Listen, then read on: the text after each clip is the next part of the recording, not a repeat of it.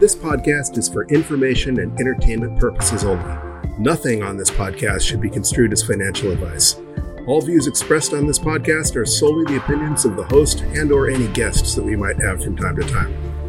Nothing on this podcast should be construed as a specific inducement to make a particular investment or to follow a particular investing strategy.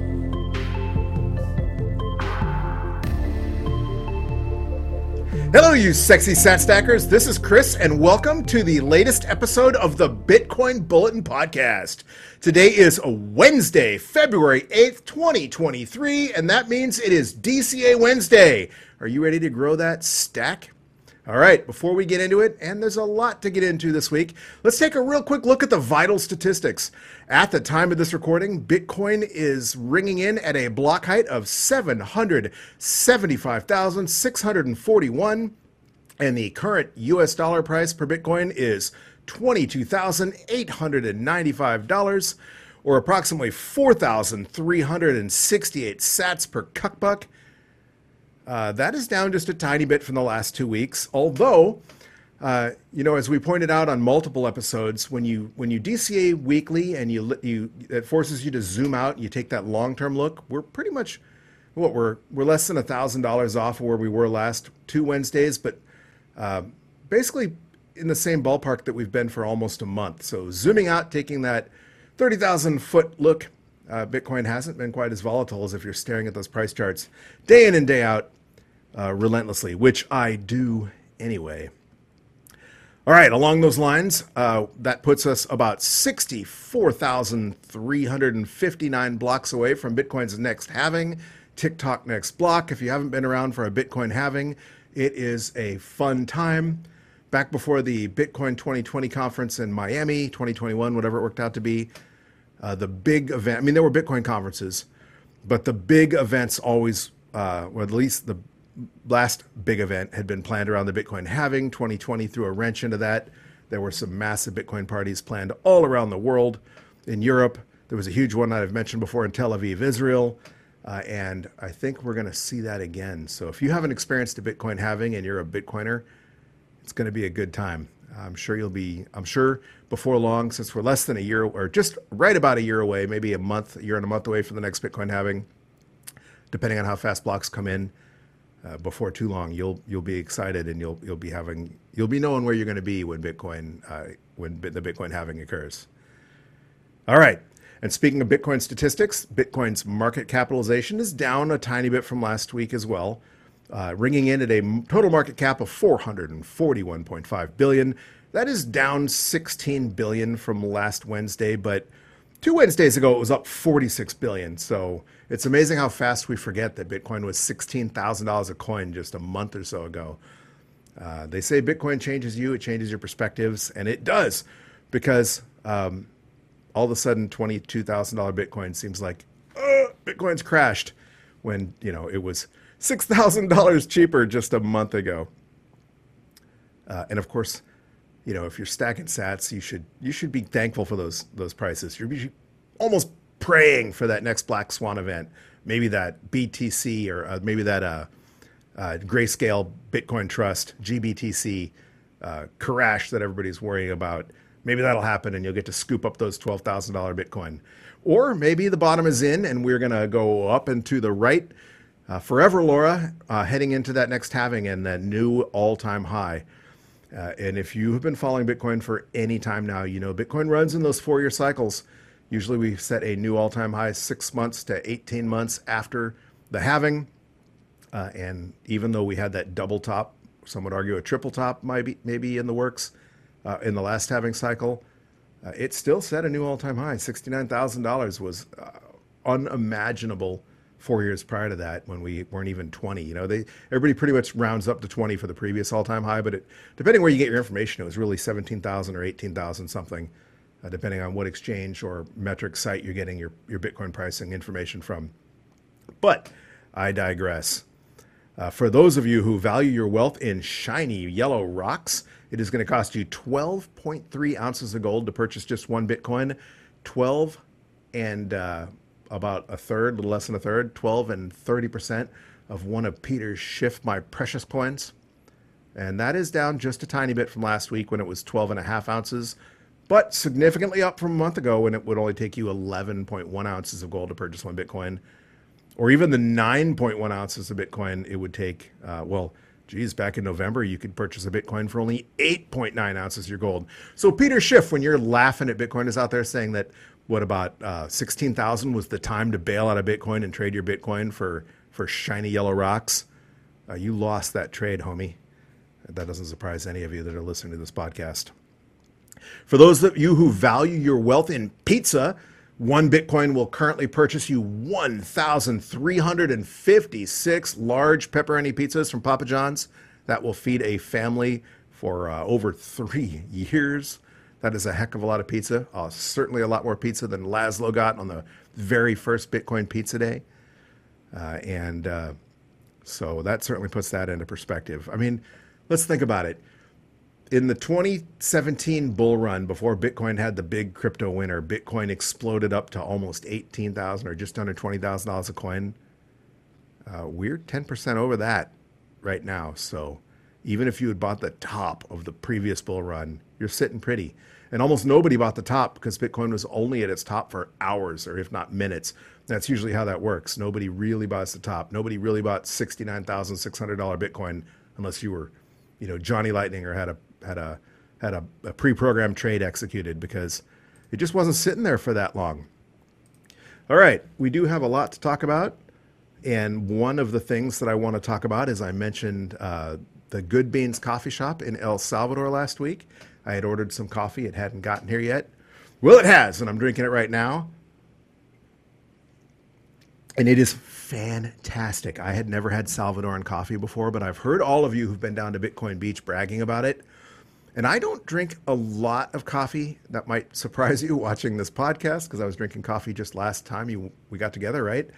But I don't. I'm very picky about my coffee. Usually I order my coffee from two places.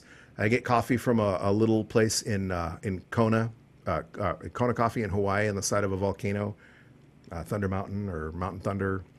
Sorry about that. I'll give you guys a shout out later. But the other place I order is I sometimes get, it's not the highest quality coffee in the world, but they roast it with piñon nuts in Albuquerque, New Mexico. And it gives it a really great nutty piñon nut flavor. So I order piñon nut coffee from Red Truck in New Mexico, in Albuquerque or Santa Fe. Whenever I'm there, I'll pick up a bag and bring it home, or I'll order it, have it delivered out here to the Space Coast in Florida. But I ordered the Saturninus, so if I'm not pronouncing that properly, Via España Estate Coffee from the Good Beans in El Salvador, and it is phenomenal. This is what I'm drinking right now. I have not tried the dark roast yet. I've got some dark roast I can't wait to try, but it just didn't seem like a dark roast kind of day. It's later in the afternoon, so maybe if I weren't on my first cup, I would be trying the dark roast. I'll give it a try later, but thank you for that coffee, guys. That is fantastic. I'm trying to come up with the words to describe how this coffee tastes, and I've been at a loss for it. When I opened up the bag and took a whiff of the aroma, I mean, you could smell the coffee before I even opened the envelope. But when I opened up the bag, it had almost a buttery, earthy flavor. And buttery is probably the wrong word to describe it. Like butter and coffee is probably maybe.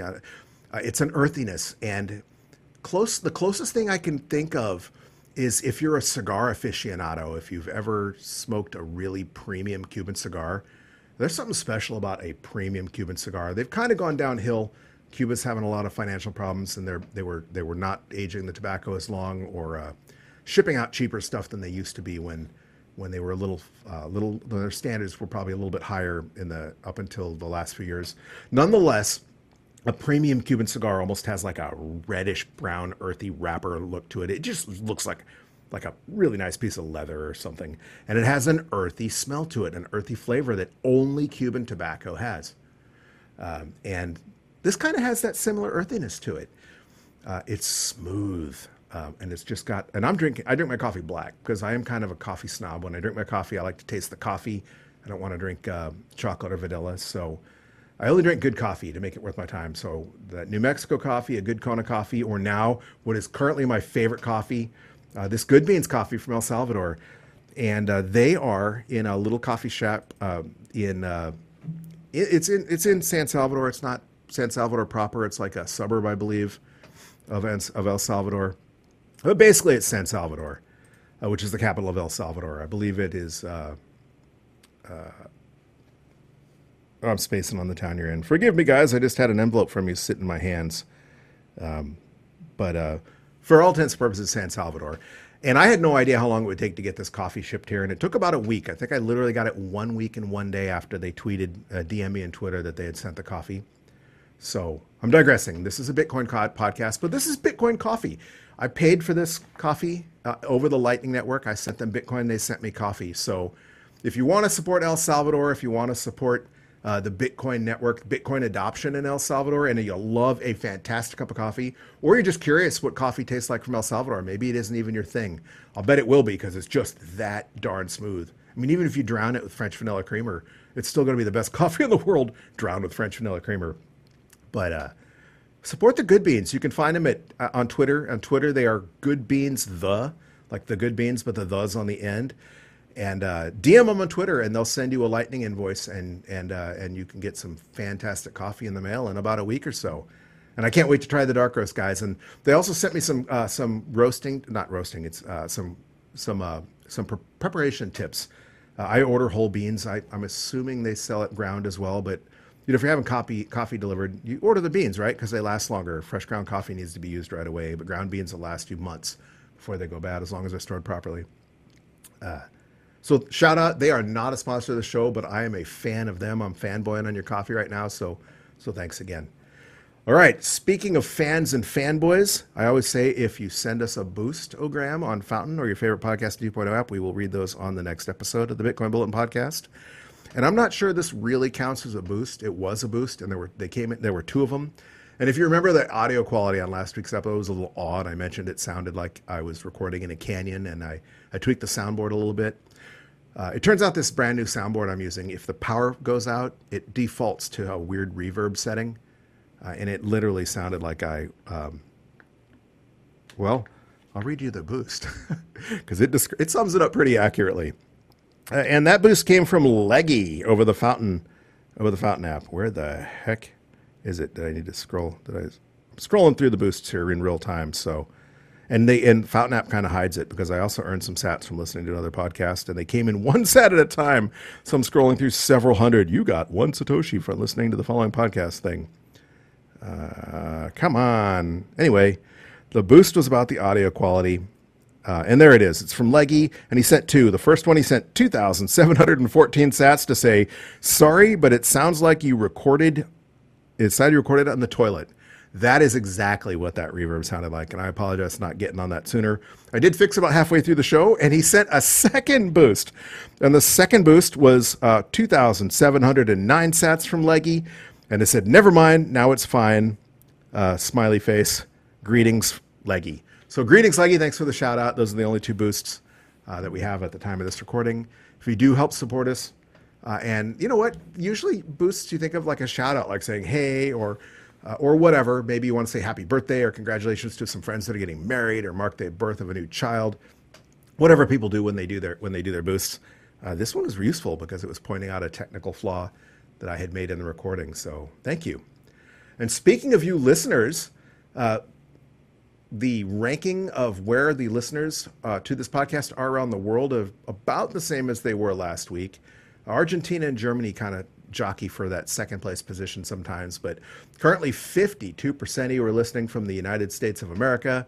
14% of you are down in Argentina. So buenos dias. If I don't get this recorded and published much sooner, it's going to be buenas noches to those of you, my friends in Argentina.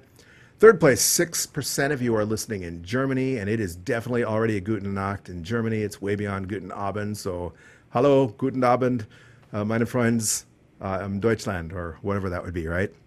So, hola, bienvenidos, Argentina, Argentinians, Guten Nacht, Deutschlanders. And then tied for third place is a four-way tie between Canada, Luxembourg, Venezuela, and Colombia, where 2% of you are listening from. So 2% of you are in Canada. Hello, Canadians. Hello, the 51st state to the north of us. Some people like to jokingly refer to Canadians. If you're not familiar with Canada, the vast majority of Canada's population lives on the U.S. border or within a stone's throw of the U.S. border, which makes sense because North Canada is very cold and kind of almost a wasteland. I mean, there's not a wasteland. It's beautiful, but it's frozen tundra. It's definitely wilderness. It's like being Alaska in the United States. It's very rugged, very beautiful, and not many people live there. I've never been to Luxembourg. I've been really close. I've been, Austria, Germany. Maybe I'll have a chance to get to Luxembourg if I ever get to Europe in the near future. Never been to Venezuela. I probably will not be allowed to go to Venezuela anytime soon because of the politics. But maybe Venezuela will have a renaissance one day when they get over their current troubles. Because look what's happening in El Salvador. Just a few years ago, El Salvador was the murder cap of the world. No one in their right mind would dream of a vacation in El Salvador. And now tourism is booming in El Salvador. They've got one of the only countries with an expanding GDP while the rest of the world is heading into recession. And all of that is thanks to their president, Nayib Bukele, and their Bitcoin adoption, because those tourists are pouring into Bitcoin. The new entrepreneurs are pouring into El Salvador because of Bitcoin and because of President Bukele. So maybe something like that could happen in Venezuela, and that would be awesome. I look forward to supporting you guys in Venezuela if that does as well. And then Colombia. I missed my opportunity to visit Colombia because I had a friend that was living down there in Bogota, and I wanted to get there. And Bogota was another place that was incredibly dangerous until fairly recently, and apparently they're doing great things in Colombia and in Bogota particularly. So my friend in Bogota now lives in Tucson, Arizona. So shout out to you if you're listening. But I missed my window to go freeload off a friend in Colombia, unfortunately. So hola to you down in Colombia. Maybe I'll get to visit you one day. Nonetheless, even though it won't be quite as free to do so now. All right. The rest of the news out there, well, there's two big controversies. Well, one big controversy and one thing that everyone's always obsessed with. Of course, everyone's always obsessed with the price of Bitcoin. And a lot of that has been trending following the ups and downs of the United States stock markets. And most of that has to do with the drama around interest rates, the U.S. Federal Reserve, and what Jerome Powell has to say. As you know, last week they had just had their February 1st meeting where they raised interest rates by 25 basis points, 0.25%, which was lower than they previously had, but absolutely expected. And markets rallied and plunged and rallied and plunged because people didn't know what to make of it. Just the other day, was it yesterday? Tuesday, actually. It was yesterday, Jerome Powell gave a speech in Washington, D.C. that also triggered the markets. They interpreted it as good news at first, and the markets rallied, and then they decided it wasn't very dovish. It was, in fact, hawkish, and markets crashed. And they've since recovered a little bit. I think they're down again today, but at least Bitcoin, which is what we care about, has mostly recovered at the moment. Anyway, Jerome Powell clarified the Federal Reserve's position on interest rates, saying, quote, "The disinflationary process, the process of getting inflation down has begun, and it's begun in the goods sector." I'm digressing here. This is all BS, right? The Federal Reserve setting interest rates is not why we had inflation, and it's not what's getting inflation under control. 40% of all United States dollars in circulation being printed in the last year is why we had inflation. It's supply and demand. If goods are short and the money remains fixed, then the price of goods goes up. Or if goods remain fixed and the amount of money chasing it after goes up, then the price of goods relative goes up, because it's kind of like kids trading stamps or baseball cards or Pokemon cards or candy or whatever on the playground, right? If some kid comes in with a really rare collectible, something nobody else has, he's going to be able to trade whatever the heck he wants for it.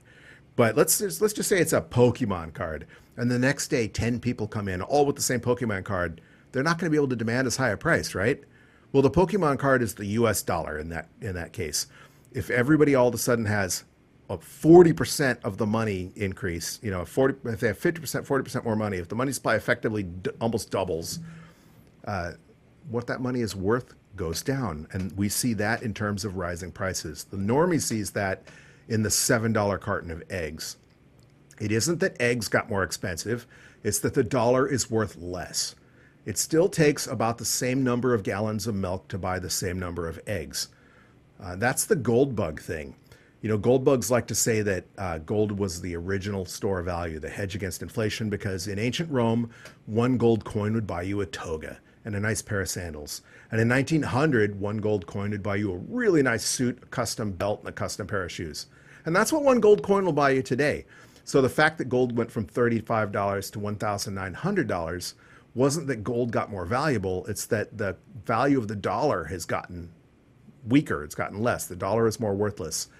If you know anything about monetary history inflation, you know the dollar is worth 98% of its 1913 value, the value of the US dollar when the Federal Reserve first came to be in 1913.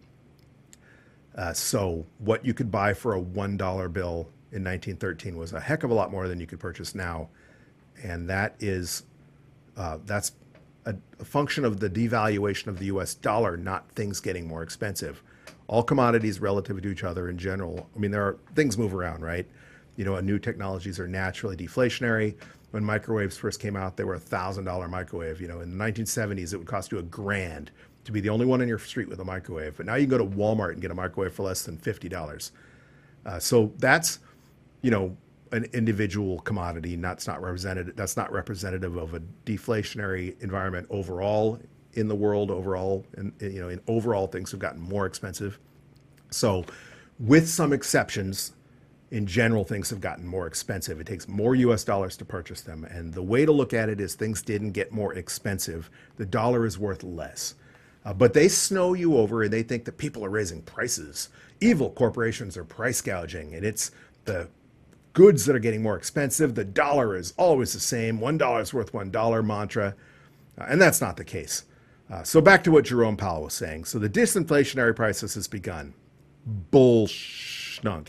The effect of printing 40% of the monetary supply is finally subsiding. Because, you know, inflation, monetary debasement, if you freeze the level of monetary supply, eventually, you know, the price discovery seeks an equilibrium and things will settle out. And that's what's happening. Nonetheless, all the normies are assuming that disinflation has begun, and that is why the stock market was soaring. They were taking that as good news. However, Powell continued, but it has a long way to go. These are the very early stages. The reality is we're going to react to the data. So if we continue to get, for example, strong labor market reports, also bullshit, or higher inflation reports, it may well be the case that we have to do more and raise rates more than is already priced in. So that's what tanked the markets. People thought, oh crap, just because they did what they said they did and only did said they would do and only did a 25 basis point interest rate rise. He said, we just got this inflation number that came in with a fantastic jobs report, lowest unemployment in 60 years. So they're going to raise rates again, and that's that market mentality. So if you were looking at that jobs report, it's really freaking amusing because I don't have it sitting in front of me, but here's the deal. The January jobs numbers are always, quote unquote, seasonally adjusted. And why is that? That is because every Christmas season, all the stores, Amazon, UPS, they all hire seasonal employees and they all get laid off after the Christmas holidays. And because of that, they adjust the unemployment numbers to say, even though, you know, 200,000 fewer people have jobs than did in December, it's really like 500,000 people have more, 500,000 more people have jobs because we're not going to take, we're going to tweak the numbers to take into account all the people that were supposed to get laid off because their seasonal jobs came to a halt. And that's bullshit for a number of reasons this year. And it's not just because it's BS in general. As Mark Twain said, there are three types of lies: damn lies, and statistics. What he really meant were government statistics. It's because this holiday, they didn't have all those seasonal hirings, the huge seasonal hiring boom that we normally get around the holidays. We're still recovering from the supply chain and the lockdown thing. But more importantly, a huge portion of those seasonal jobs come from companies like Amazon and UPS, who are laying off tens of thousands of people. So they didn't hire, Amazon and UPS didn't bulk up on hiring in December. They were laying people off. So if you want to do a seasonal adjustment, you have to, if you were really to look at the seasonal numbers and adjust it to take that into account, unemployment is worse. And another really amusing employment statistic, I was listening to the Canadian Bitcoiners. Shout out to you guys up in the Great White North, not just our listeners, but Canadian Bitcoiners, the podcast, that they were discussing, for example, over half of these quote unquote job gains come from those that are 65 and older. So all these booms, a large portion of it is old people that can't afford to retire anymore that are going to get jobs as greeters at Walmart. That is not representative of the greatest economy of 50 years. So yeah, you can say, look at all these new jobs. I mean, if you just walk down the street in my hometown, every bar and every restaurant has a now hiring sign. And it isn't because the economy is booming. It's because nobody will do those jobs anymore. So those jobs are available. If you want them, if you want to be a dishwasher at the local dive bar down the street, you can wash mugs. And that might look to the administration like that's the greatest economy of 50 years. But what it is if you were working for $180,000 a year for a tech company and you just got laid off and now you've got 3 jobs washing dishes and still not able to make the ends meet, well, there was one layoff, but you took 2 part-time jobs or 3 part-time jobs, so that cancels out. Net, we lost 1 and we added 2, so we're up 1. So we've got this booming economy. It's all BS, but hey, all politics is BS. So that's what the markets are reacting to, and that's because the normies are sheep and because talking heads on the financial media like to be able to tell you they know exactly why each stock is priced the way it is or why it moved the way it did. And they got to have something to tell you, and the easiest thing to say is it's because of the Fed. And in some ways it is because of the Fed, but only because it's a self-fulfilling prophecy. Hey, some fantastic news for Bitcoin out there today. You might have seen the news as reported, and I believe it was Decrypt and on Yahoo News, etc. Quote, Craig Wright loses Bitcoin copyright claim. A UK court threw out the claim on Tuesday with Judge James Mellor saying, whilst I accept that the law of copyright will continue to face challenges with new digital technologies, I do not see any prospect of the law as currently stated and understood in the case law allowing copyright protection of subject matter which is not expressed or fixed anywhere. He goes into some legalese that is kind of like basically how like Kleenex and Xerox can't be protected by copyright anymore because everyone refers to every tissue as a Kleenex. So it's in common language basically, so they lose their copyright protection. But he goes on to say that he argued that no relevant work has been identified showing Bitcoin's origin. So there's your zinger to CSW. CSW hasn't, in addition to the fact that Bitcoin is basically out there in the common domain or whatever, according to this court ruling, he also said that basically CSW didn't meet his burden. And that's the underlying gravy behind that. So that's, at least that news story is 5 hours old. So that's pretty breaking news. The other thing that everybody's up in a tizzy about on Bitcoin Twitter, the Twitter sphere, on the online and the chat rooms, etc., are ordinals. I'm sure you know what ordinals are because that's all anyone's talking about besides Bitcoin price. If you do not, most people are basically relating ordinals to NFTs, basically as a result of, not just SegWit. SegWit enabled several upgrades, but it wasn't SegWit. I'm having a Joe Biden moment, ladies and gentlemen. Taproot enabled basically putting data in the segregated witness in the header or whatever of a Bitcoin transaction that isn't weighted the same as the data of the actual Bitcoin transaction itself. So like op return codes, et cetera, you can load up a Bitcoin transaction with a lot of data and you can do it a lot cheaper because SegWit separated, the witness data. So it could basically expand the size of the Bitcoin blocks without actually expanding the size of the Bitcoin blocks, kept the block size the same by not counting the header data, basically, the witness data. And it doesn't calculate the fee rate isn't calculated the same on that data. So because that data is segregated and because you can now jam a bunch of crap into it, they came up with ordinals, which are being basically described as NFTs. That in and of itself is controversial. A lot of people think they're not NFTs. They're not the same as NFTs. They give you a million reasons why. But functionally, that's what they're being used for. And it is jamming up the Bitcoin blockchain. You can see that by on-chain data, the number of pending transactions. I believe I glossed right over that when we were talking about our statistics and on-chain activity. But currently, there are 49 blocks worth of transactions pending on the blockchain in the mempool, and that is significantly more than the 1 or 2 blocks we've been averaging for the last couple of months. We saw it spike to 24 blocks per transaction back in November. I saw it spike to 109 transactions briefly in November, but prior to that, it was only 3 blocks. So basically, the mempool had been clearing out on nighttime and weekends in the U.S. and Europe, which is where most of the on-chain activity had been taking place. There's a lot of activity in other places, but the majority of the on-chain transactions were occurring during what was business hours in the United States and Europe, when those two countries went to sleep, when those two continents went to sleep, when those two geographic areas went to sleep, activity cleared out. And that has not been the case. Late last night, I checked, and there were over 40 transactions pending in the mempool. It's currently 49 transactions, and those transactions aren't very huge. I mean, they're not very many transactions. They're huge transactions. So, for example,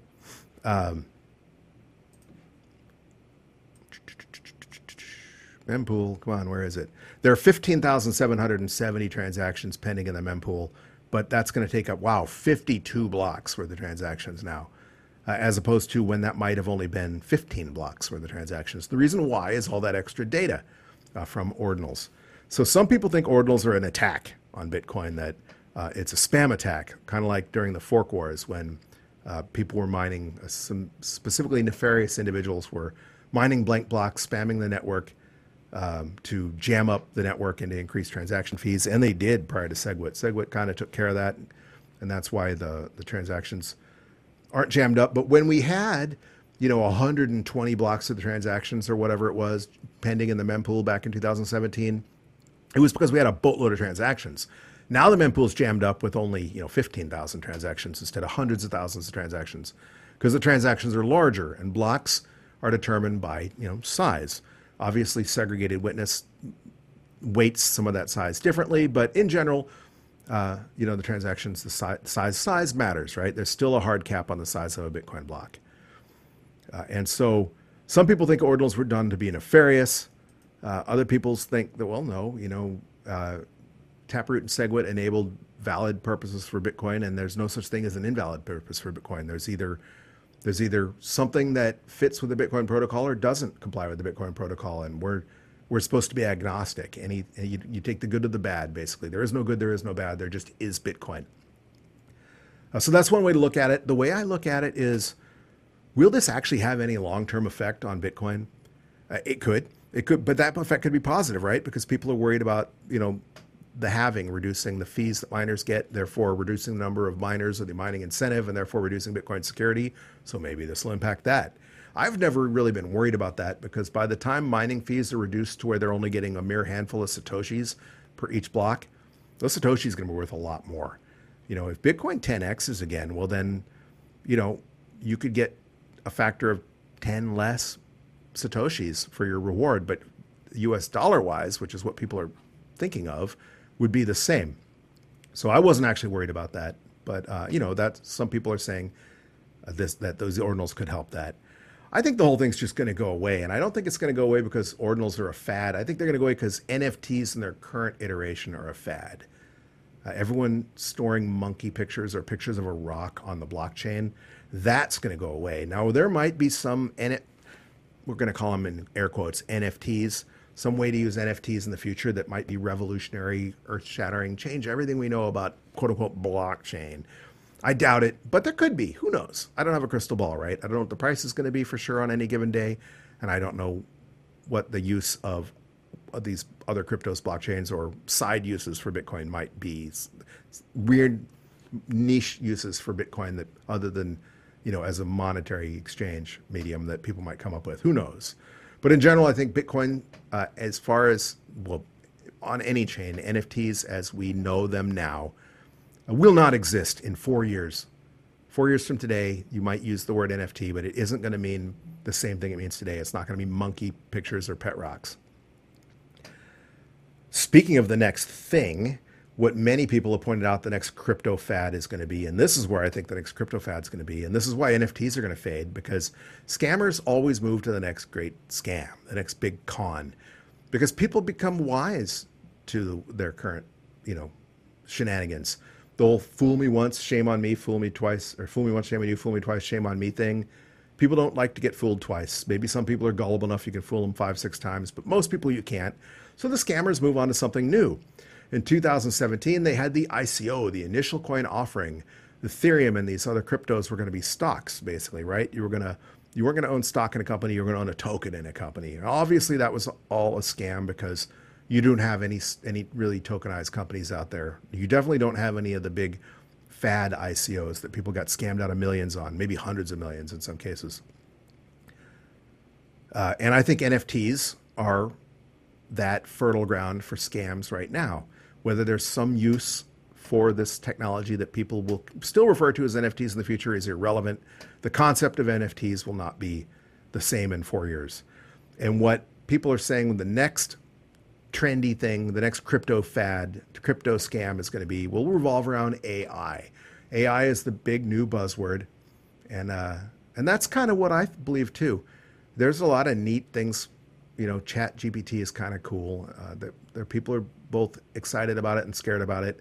And Chat GPT is fun, but you can't predict what new technology will do. So just like in 1989, when I was at the computer lab at Arizona State University sending emails, dox myself, right? Oops, makes me old and narrow me down to one of 150,000 students, right?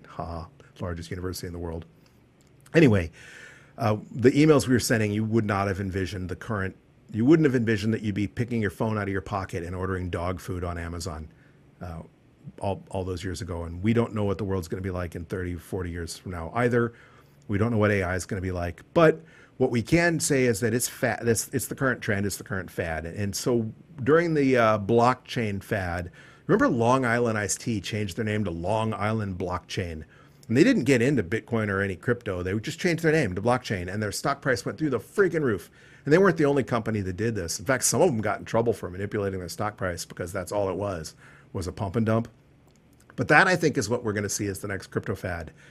You're going to see Long Island Blockchain IA or Long Island IA blockchain. The next fad will, everyone will have forgotten about NFTs in their current iterants, and it'll be something new, probably revolving around AI. And that's my thought about ordinals. I don't really give 2 cents about ordinals, other than the fact that, that the transactions, the mempools are full. However, it's not really screwing with the Bitcoin fee market right now. Looking at the fee estimator at the moment, it says it's going to cost you 19 sats per byte to guarantee you that your transactions included the next block, but 1 sat per byte transactions will still clear within a day. I haven't seen the mempool clear out, so I can't guarantee that 1 sat per byte transactions will clear. Maybe I'll try and send one later tonight and see how long it takes to clear. But that being said, 19 sats per byte is not radically more than what we've seen in the past. It is up, but for example, 2 weeks ago it was 10 sats per byte. So while that's almost double, 2 months ago it was 27 sats per byte, and we didn't have ordinals. 3 months ago it was 36 sats per byte. So 19 sats per byte is half of where we were 3 months ago. So I think this will shake out. I think this will settle down. And who knows? Maybe ordinals maybe there will be some good use for it that we are actually happy with. When side chains and Lightning first came out, people were very skeptical about Liquid, or some people are still skeptical about side chains, but Lightning people were very skeptical about. And Lightning has really proven itself. And I'm not saying that ordinals as they exist, NFTs especially, are going to be comparable to Lightning, but who knows? Adam Meister at TechBalt on Twitter was tweeting out about ordinals in the last couple of days. And one of the things he pointed out was that the UI is actually pretty slick with ordinals. And that's not something you usually see right away with a new tech. And people are usually complaining about Bitcoin's UI, user experience, user interface, as being really clunky, that you have to be techie to use a lot of the Bitcoin technology, a lot of wallets, a lot of things to do with operating your own node and the Lightning network, like using RTL, Ride the Lightning, for managing a Lightning node is got some learning curve to it. Apparently this ordinals wallet does not, and that it's relatively slick. So maybe that's a positive to come out of ordinals. Who knows? What I do know is that today is Wednesday, and while it's still Wednesday, let's get down to what we're here for, right? And that is to make our DCA stack, to add to that stack, to stack sats, because Wednesday, as you know, is DCA Wednesday. And if you're new, if you're just following us, if you want to learn and you do not know what DCA means, DCA is short for dollar cost averaging. And dollar cost averaging is commonly understood to be an investment strategy where you invest your money in equal portions at regular intervals, regardless of price. For example, this is going to be our 81st stack. 81st stack? Yeah, it's going to be our 81st stack. Wow. We've been stacking every Wednesday since July of 2021. So not 2 years, but well over a year now. And so we've been stacking every Wednesday. That's our regular interval. And our equal portion is just $20. And the reason we chose $20 is because I wanted to keep it simple. And I wanted to show that even if you only invest as little as $20, that will add up over time. And it'll add up faster than a lot of people think, because, they say don't invest any money that you can't afford to lose. And I think for most people, $20 is definitely fits in that category. So as usual, you do you. You pick an amount that you feel comfortable investing. I wanted to show that even as little as $20 could get you somewhere. The other major reason I chose $20 is because every day on Twitter or Reddit, you'll see somebody post, I only have $500. Is it even worth it? Am I too late? Will $500 even matter? Or am I just wasting my time? And if you're someone out there thinking, I have $500 or I have $1,000, but is it even worth investing $500, or is it just a waste of time? Well, I think I've shown in just a year and a half that $20 added up, because over that year and a half, that $20 has built us a stack of 5.5 million sats, 5,554,053 Satoshis to be exact. If you're so new, you don't know what a Satoshi is. A Satoshi is the smallest unit of Bitcoin. Think of a dollar as a dollar and a penny as the smallest unit of a dollar. So a Bitcoin would be like the whole unit, and a Satoshi is the smallest unit. Bitcoin's divisible to 100,000 Satoshis. And so we've stacked 5 million of them. And I think one day people will be using Satoshis instead of Bitcoin anyway, because as Bitcoin gets more and more valuable, it's a lot weirder to say, hey, that cup of coffee cost me 0.000001 Bitcoin. It'd be a lot easier to say that it cost me a handful of sats. But I digress. That's what a Satoshi is, and we have 5.5 million of them. And we did it just $20 at a time. So you do you, pick a dollar value and an amount that you feel comfortable, but the key is be consistent, because if you're trying to time the markets, that's when you get into trouble. Unless you're a very experienced trader, most people get wrecked regardless of what they're trying to trade, whether it's stocks, precious metals, commodities, or Bitcoin. So we're keeping it simple. We're DCAing, and that's why we started this experiment. Both Bitcoin and DCA in anything are long-term strategies. You should not buy Bitcoin expecting to get rich. You shouldn't buy Bitcoin expecting to sell it. The important thing is that you get into Bitcoin, but once you do, you find that your goals change. Most people come to Bitcoin because their curiosity is piqued because they've seen the news stories about people getting rich. But then they learn a little more. Once you start seeing the utility of Bitcoin, you learn how it can revolutionize payments, cross-border payments, remittances, what have you. If you've ever sent an international wire, you'll know it's a pain in the butt. I've sent several international wires overseas, mainly to places like China. For a business I was involved in, I purchased equipment, and it took 30 days to get $10,000 to China, even though I went to my bank and it disappeared from our account immediately. I kept getting update emails from China saying, hey, we need that money to settle because we got to ship, because in that one case, the Chinese New Year was coming up. And if they didn't get my crate on a boat by, a certain day, February 1st, I think it was that time, that it was going to be a month before they could ship it. And I had sent the wire in December, and here we are coming up on February 1st, and they hadn't gotten it settled yet. And that's how archaic the current system is. Had Bitcoin been around and had I sent them Bitcoin, I would have pressed send on my phone, and the crate would have been loaded on the boat, because it was sitting at the dock in Shenzhen, waiting to get loaded onto a boat, and they were waiting for that wire to settle. So Bitcoin is revolutionary in those terms. I have another friend who wanted to donate some money to a charity in Central America, ran into some trouble with that. You know who you are if you're actually listening, and he's not a Bitcoiner. So shout out to you, not doxing him. But man, if he'd sent Bitcoin, that would have just been an instant transaction, no headache. It's hard to move money. It's hard to get money in and out of other countries. It is not hard to move Bitcoin. I ordered this coffee. They had that money, and it wasn't much. It was $50 worth. It wasn't even 50. It was like $40 for a couple pounds. It wasn't just this. It was lots of coffee, and half of that was shipping, because it costs a decent amount of money to ship coffee. It's international shipment, and it's heavy. So, but they had that in seconds. They sent me a Lightning invoice. I paid it. They said, thank you. It'll be in the mail tomorrow. Way smoother. And that had nothing to do with the dollar value. I could have done that with a $10,000 transaction as well. Obviously, probably wouldn't use the Lightning Network, but I digress. Back to the reason we're here, and that's to grow that stack. while I've been Hanyaka, the price of Bitcoin has fluctuated a little bit. So we're going to use the handy dandy Cash App to stack that Bitcoin. Again, do your own research, pick an app that suits your needs. I have been arguing in favor of Cash App Online recently. I got into a couple conversations on Reddit. People were asking about Cash App, and I said I use Cash App because it's easy. For small amounts, we're going to pay about 45 cents to stack $20 of the Bitcoin today, which is more than you would pay if you were paying. Like, I believe when I was using Coinbase Pro, which doesn't even exist anymore, it was GADX originally, GDAX or whatever. It was about 1/10 of 1%. You know, it was cheap. If you were the maker, not the taker, the fees were really, really, really low. But for $20, that's negligible. If I were going to buy $1 million of the Bitcoin, I would pick a different. I would not be using Cash App. I would find the cheapest fee possible because that's a large amount. But since this is a small amount, what I think is more important is Cash App is going to let me take this Bitcoin and send it to my hardware wallet, and they are going to let me do that for free. Whereas when I move my Bitcoin off of Coinbase, they charge me like a $5 mining fee. So if I had saved, I'm going to spend 45 cents buying this Bitcoin on Cash App. And if I had paid a $5 mining fee to move it, well, obviously the 45 cents is cheaper. So that's what I'm taking into account here. Plus Cash App is just super easy. They don't put any holds on it. I'm going to transfer $20 to my Cash App right now because I have a debit card linked to my Cash App and I don't actually keep money on Cash App.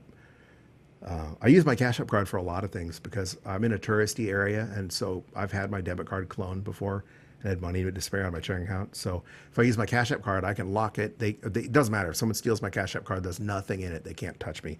But I can send money to Cash App and then spend it instantly. And they'll let me withdraw that instantly. And the last time I purchased on Coinbase, they let me buy instantly. Actually, they did not. The last time I wired money, they made me wait 7 days to settle that money before they'd let me spend it. But back when they used to let you use a credit card, they would let you purchase instantly. But then they wouldn't let you send it to your wallet for 5 business days to make sure you really, really had that money. None of that horse with Cash App. They're going to let me purchase and send it back to my hardware wallet instantly. And if you're not using Cash App and you want to, there is a referral code in the show notes. Cash App is not a sponsor of the show. Everyone who has Cash App gets their own referral code. If you sign up for Cash App, you can send your friends your referral code, and then you'll get their referral bonus. But in the meantime, if you don't, please use that referral code. You'll get $5 free for signing up. We'll get $5 as well. So you'll get paid to use Cash App, and we'll get $5. So you'll help the podcast. Basically, you'll tip the podcast $5 for free. No, you'll get paid $5 to tip the podcast $5. So consider using that referral code if you want to use Cash App. Do your own research. They are not a sponsor. But if you find Cash App is the thing for you, please use that link in the show notes. Scroll down wherever you're listening, where the notes about this episode are. Towards the bottom, there's some links. That's one of them. All right, so I got Cash App open, and I'm tapping on Bitcoin, tapping buy, entering $20. And boom, just like that, we purchased another 85,130 Satoshis. That price went up a tiny bit. We purchased that at a price of $22,964.96. But perhaps more importantly, for those of you following along, that has increased our stack to 5 million. That's what that increased. I'm sorry, that increased our stack to about over 5.5 million. But it decreased our average cost basis by another $88.33. That's nowhere near those. I mean, when Bitcoin was at like 15,000, we knocked our average cost basis down by more than $400. So it's peanuts, but that number is moving down. Our current average cost basis is now $29,167.89. Currently underwater, but not that far underwater. You know, Bitcoin makes some big moves, and to be over 29,000. It could happen in a blink of an eye. And more importantly, the longer Bitcoin stays down, or if it drops again, it's going to keep lowering that average cost basis, that average purchase price. But all that really matters is the size of that stack. And the other thing that we pointed out the last several episodes is DCA versus lump sum investing. If we had YOLO'd in, if we'd spent, we've invested, we've sunk $1,620 US into Bitcoin now, converted 1,620 cuck bucks. into sats. And had we taken $1,620 and bought Bitcoin in one lump sum back on July 28th, that would have purchased us just about 4 million sats. So 1.5 million sats fewer than we currently have. So dollar cost averaging, smoothing out those highs and those lows has worked out in our favor. Again, this is a long-term strategy. Who knows what will play out in the next few years? But currently it's been beneficial. And previously, for all of Bitcoin's history, the price of Bitcoin goes up and to the right. Every 4 years we have a halving, we set a new all-time high. If that new all-time high is 100,000, 200,000, 500,000, $29,000 Bitcoin is going to look pretty dang cheap. You're going to be really happy that you scooped sats. In fact, the FOMO that I'm feeling right now, I've talked about this before, is did I stack enough $15,000 Bitcoin? Did I stack enough $16,000 Bitcoin? Did I stack enough $22,000 Bitcoin? I find the answer is always no, but it's not because I haven't been stacking. It's because I just can't afford to stack more. I'm stacking everything I can comfortably stack, not just that $20 a month. That's for this podcast. I do buy on the side as well, and I buy those dips. I do not include them in the stack for statistic purposes to keep the data as pure as possible. We are only doing our DCA stack, keep that segregated. That doesn't mean you can't buy that dip. If Bitcoin nosedives to $12,000 tonight, it's not saying, ooh, don't buy any because you got to wait till next Wednesday. By all means, do your own research, buy that freaking dip. And I do, but all of that aside, 4 years from now, 4 years from now, we're going to be in the next Bitcoin bear market, unless you believe in the super cycle theory. But it's going to be, if you look at Bitcoin's history, Bitcoin, it's had multiple peaks and valleys, but in 2017, it went up to 20,000 and then it came crashing down to as low as 3,500. Then the last bull run, it made it up to 69,000. Then it came crashing down as low as about 16,000. But those highs are higher and those lows are higher every time. So if history even rhymes, history doesn't repeat but rhymes. If Bitcoin goes up to 200,000 and then crashes by 80%, that would be down to 40,000. And if Bitcoin goes up to like, 500,000 and crashes by 80%, that'd be even higher. It'd be 50, 60,000 or 80,000, whatever that works out to. I'm not a math guy. Should be because I'm a Bitcoiner, right? And I'm into space and rockets as well. So it's kind of weird. I was always really good at physics. You think physics and math are the same thing, right? But I've never been a math guy.